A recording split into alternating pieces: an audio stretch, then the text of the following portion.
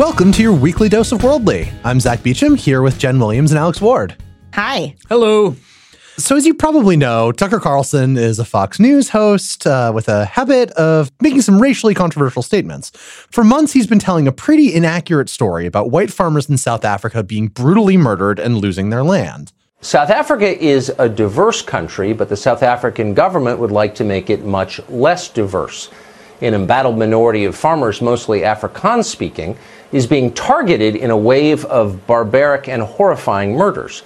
But instead of protecting them, the government just passed a law allowing it to seize their farms without any compensation based purely on their ethnicity and distribute those farms to more favored groups.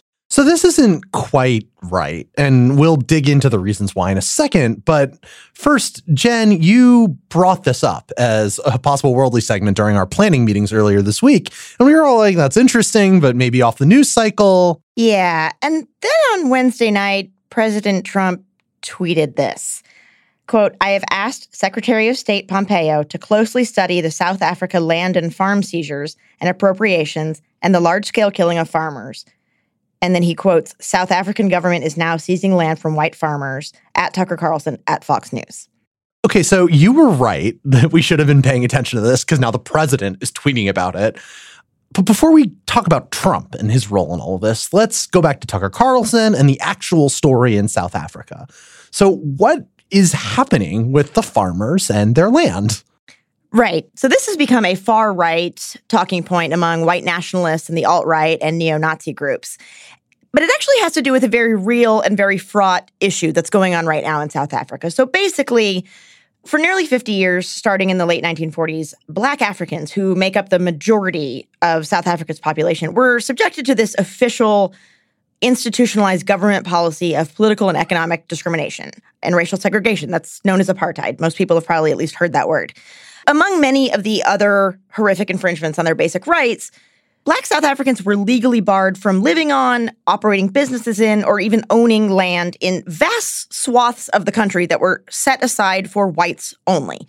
This was official government policy of whites-only land ownership. So apartheid falls then in the early 90s, and now there's this problem, right? Yeah, so apartheid ends in 1994, and right after that, they begin programs of land reform to try to kind of fix this racial disparity. Because at the time that it ended, nearly 90% of all land in the country was owned by whites, despite the fact that they only made up 10% of the population.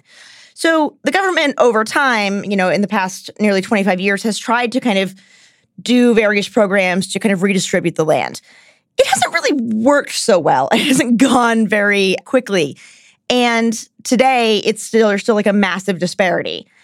And people are getting really tired of waiting.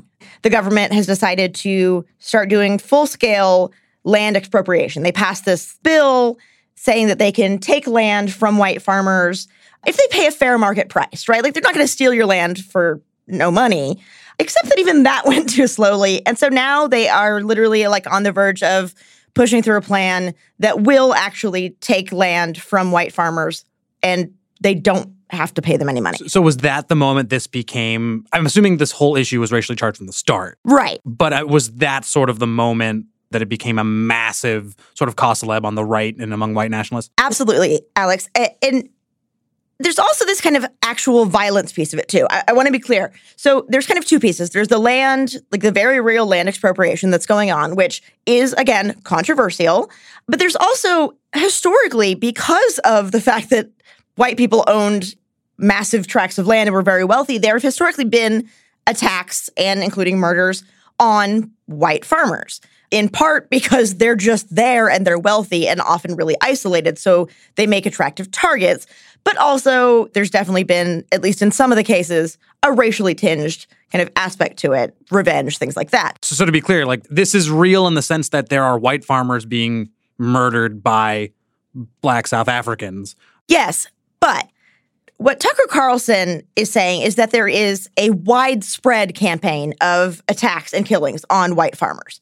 That is patently false. There is zero evidence when you look at the data, and experts from multiple different outlets and researchers have looked closely at the data and found that there's no evidence whatsoever that there is widespread killing of white farmers. There have been attacks. However, if you actually look at the data, it seems that they're on the decline, like dramatically. So this is a really, really important distinction. The Right. reason being that it is one thing to say South Africa is struggling with issues of racial conflict and of the distribution of land, and that's reasonable. It is another thing to say a Black-dominated government is persecuting a white minority as a matter of official policy, which is the way that Trump framed it in his tweet and the framing that he got from watching Tucker Carlson, a framing that really originates with the far, far right in the United States, like real hardcore white nationalists. Well, it's actually, you're right. I mean, that's where it comes from. That's where like Tucker Carlson got it. At least we think anyway. Right.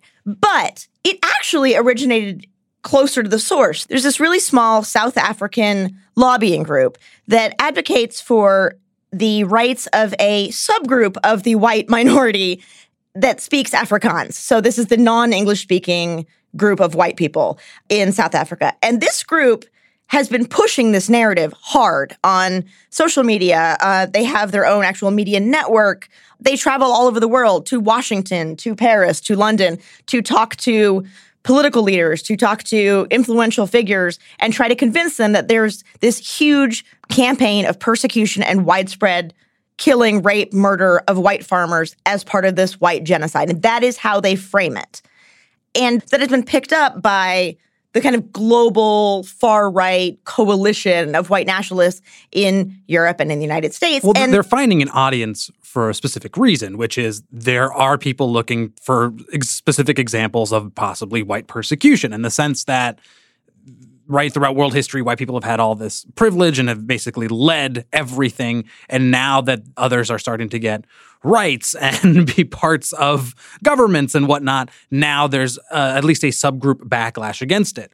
And that's the really important point here. There's a global constituency of various different kinds of far-right movements in the United States, Europe, and Southern Africa.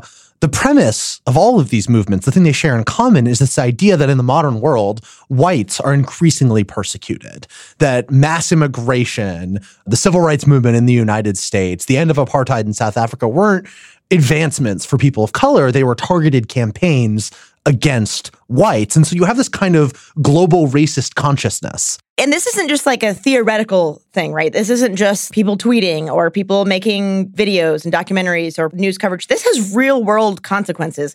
Dylan Roof, who perpetrated the mass shooting of a Black church in Charleston, subscribed to this idea of white persecution. And I want to be clear, Trump doesn't live in the same white nationalist fever swamps that Dylan Roof did.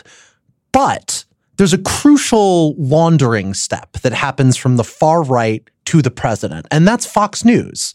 Tucker Carlson, as our colleague Carlos Maza has shown in a really excellent video, is the preferred TV host of white nationalists around the country because he takes the ideas that they espouse and rearticulates them in a way that's more palatable to the conservative mainstream. And Laura Ingraham, another Fox host, does some similar stuff sometimes. And it's worrying that the president, who consumes so much goddamn media and so much goddamn Fox News specifically, is getting this kind of alt-right messaging. Right, exactly. And I just want to say The Guardian's Jason Wilson had this really great piece recently where he actually tracked kind of the through line of how this got from this really obscure, fringe, far-right extremist conspiracy theory in the deepest, darkest, seediest recesses of the internet, and how it went through and got into the alt-right and Richard Spencer and his website and these more kind of American Renaissance alt-right podcasts, then got picked up by Breitbart and some more prominent outlets. RT, Russia Today, the Russian government-funded propaganda outlet, has also done a lot of coverage on this, pushing the same kind of narrative.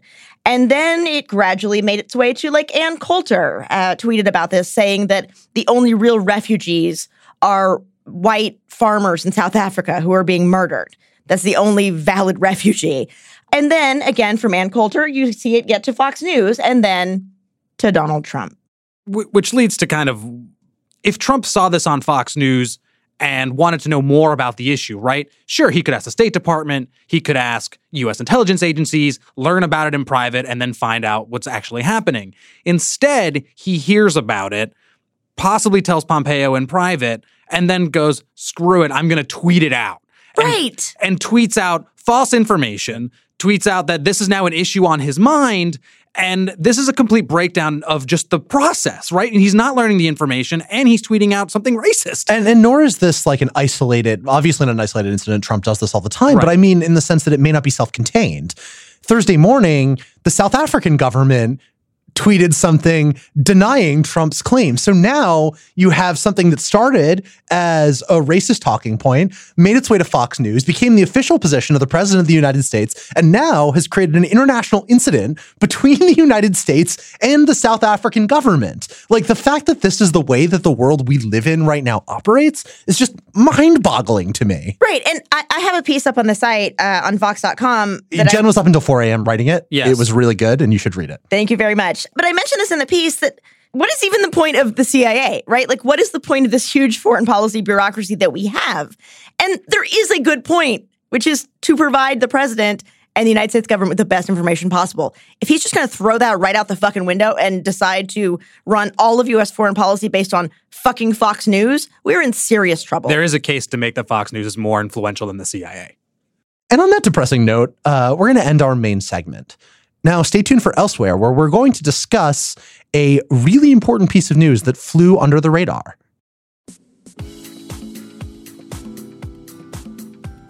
If you love Worldly, you'll love Deep Dish on Global Affairs, a weekly podcast that goes beyond the headlines on critical global issues. Deep Dish covers timely world news and important but underreported stories.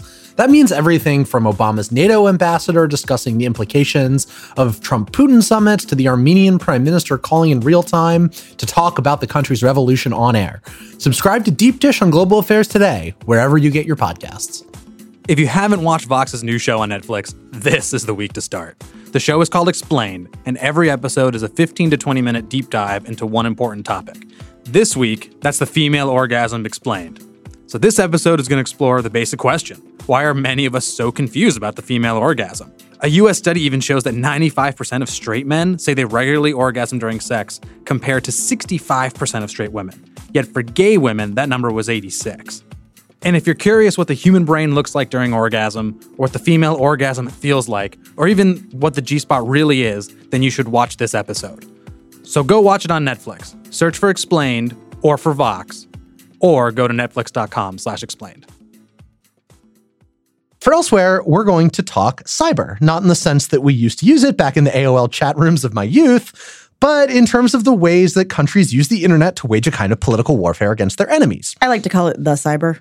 So on Sunday, National Security Advisor John Bolton went on ABC News, and the anchor brought up cyber attacks. President Trump tweeted this weekend that all of the fools that are so focused on looking only at Russia should start also looking in another direction, China. Just to be clear, have you seen any credible evidence that the Chinese meddled in our elections in the past or are doing so now? Well, I can say definitively that it's a sufficient national security concern about Chinese meddling, Iranian meddling, and North Korean meddling that we're taking steps to try and prevent it. Now, it's very interesting that Bolton mentioned Iran there. And the reason why is just a few days after the interview, we found out that Iran had been using Facebook and Twitter as part of a coordinated disinformation campaign targeting the United States and American politics. So, Alex, you wrote about this. Why don't you start us off and explain what the hell is going on with Iran? Sure. So most importantly, my AOL name was Freaky Specs 1212. Oh my God. Yes. Jesus. I know. I was a very sad kid. Freaky Specs. Okay, sorry. Go on. Talk about Iran. So actually, Facebook found and then scrapped hundreds of accounts and pages that were put on, some starting in 2013, specifically to just kind of meddle and change people's minds about myriad subjects. Many of these pages came from Iran. Some came from Russian intelligence agencies. And this is kind of proves Bolton's point that when it comes to messing with the electorate and information, that Iran is also a culprit as we think about when we think about Russia. Right. Like these Iranian accounts, these are fake accounts that were pushing out very specific like talking points that the Iranian government likes to push out. So pro-Palestinian themes, stories about how Saudi Arabia is so bad and evil. What's interesting is they also had stuff about American politics. So not just like politics in the Middle East, which, okay, yeah, that would make sense, right? Like the Iranian government, you're going to push out stuff like that. But one of these fake Iranian accounts actually slammed a California GOP candidate for being a Holocaust denier, an anti-Semite, which, just to be clear, that's a bit rich coming from Iran, which has a bit of a rough history in terms of, straight up Holocaust denial. It's kind of the official position of the Iranian government. The Holocaust may not have happened. A bit, It's questionable at best to hear them doing that. And so what was the point? Like, why would you do this if you were Iran? So there are a couple of theories, right? We don't really know. One could be most recently they might be doing this because we pulled out of the Iran deal in May, the Iran nuclear deal. And so Iran really wanted the U.S. to stay in it. And by virtue of Trump pulling out, now a lot of these attacks are anti-Trump. Right. That's the thing. We should have mentioned some of these accounts are pro-Bernie. These are like fake Bernie bro accounts slamming Trump, in part for things like foreign policy. Right. So it could be hurting him politically, but going back to maybe even 2013, this could simply be, right, Iran is not America's friend. And so sowing discord and false information and making the public less informed really on things is sort of a very simple, easy way to cause problems. But it's easy to be anti-Trump and to, anti-Saudi just to push the general Iranian national interest line. But it's a different thing to, as Jen was just talking about, stand up pro-Bernie accounts, right? That is a very specific intervention in American politics. And I don't fully grasp, and I don't know if anyone does, maybe you two have theories, why Iran would pick that line to go after. Well, I think it actually has to go back to the very beginning of the segment, which is John Bolton in part. So John Bolton and several other people within Trump's cabinet and administration are very, very hawkish on Iran. John Bolton himself has openly advocated for regime change. Some people even think we should launch a full-scale war in Iran or try to actively topple the government. And so if you're Iran and you're looking at this, you're like, okay, so the Trump administration is really hawkish. There's a chance that these people could start war with my country. Who can I support on the other side who might be a good kind of bulwark or might challenge the Trump administration? Okay, Bernie, right? So looking and saying, I'm going to support Bernie versus people like Donald Trump, because Bernie's not going to be as hawkish on Iran. He's not the kind of guy that's super excited about going out and starting wars in the Middle East. So it makes sense from like a strategic perspective that Iran would want to do these kind of specific targeted fake accounts, not just about foreign policy, but also about U.S. domestic policy and supporting people that are a challenge to Trump.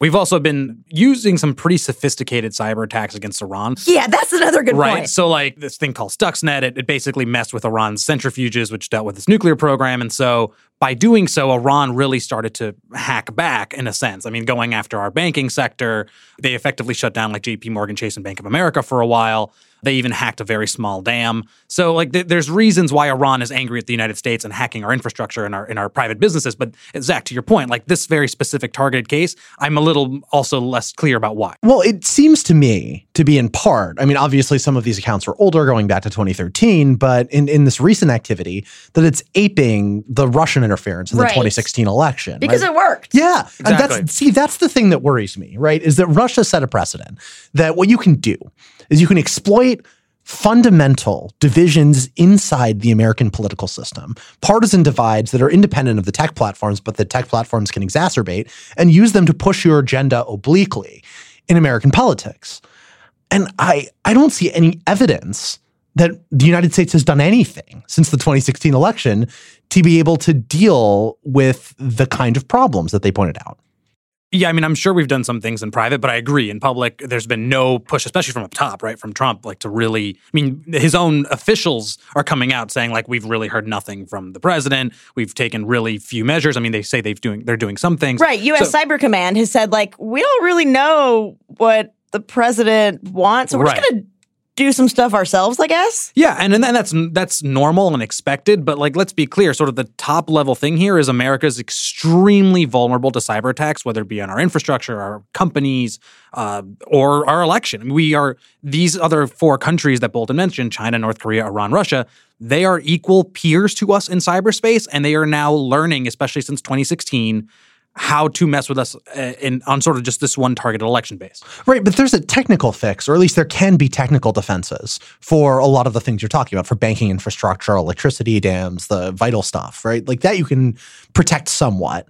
But you can't, at least in a liberal democracy, you can't change the way that people talk about politics. You can't legislate against hardcore partisan identification.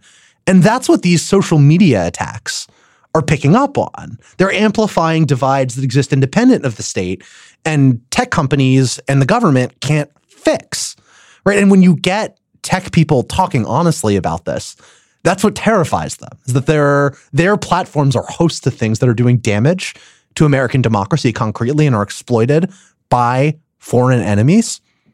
And there's nothing they can do to fix it. There's nothing at all that they can do. Right. I mean, to be fair, they did just take down over 600 fake accounts. So they're trying. But I mean, 600 accounts in the broader, like, massive ocean of how many accounts there are on Facebook and Twitter is just a drop in the bucket. How many users are there in Facebook? Over 2 billion? Something like lot. That. Something like that. Yeah. And so 600, that's great. I'm glad that there are 600 fewer fake Iranian and Russian accounts. But God only knows how many more are out there. The only defense is people can distinguish fake news from real news, or right. I mean, you can totally self-identify with certain groups or certain candidates and join those groups and amplify those messages. That's fine. But the really only defense here, as you were saying, Zach, in a liberal democracy is people see information and go, I know that's bogus. I just don't see any evidence that we're educating ourselves or moving really even in a more sophisticated way towards that moment. And on yet another depressing note, we're going to leave you this week. Sorry for being such a downer, but sometimes the world is grim and it's dark and it's hard, but also dogs and cats exist. So that's great, right? We do love our animals on the Worldly podcast. We can't put photos of them in our descriptions, but maybe we'll try to tweet some out. Shout out to the pets. Anyway, we'd like to thank our producer, Bird Pinkerton, who especially helped us put together a South Africa episode on short notice, our other producer, Jillian Weinberger, our social media manager, Julie Bogan, and I want to encourage all of you to rate, subscribe, review to our podcast on Stitcher, SoundCloud, Apple Podcasts, and anywhere else that you get your podcast fix. And from the whole Worldly team, goodbye and have a lovely week.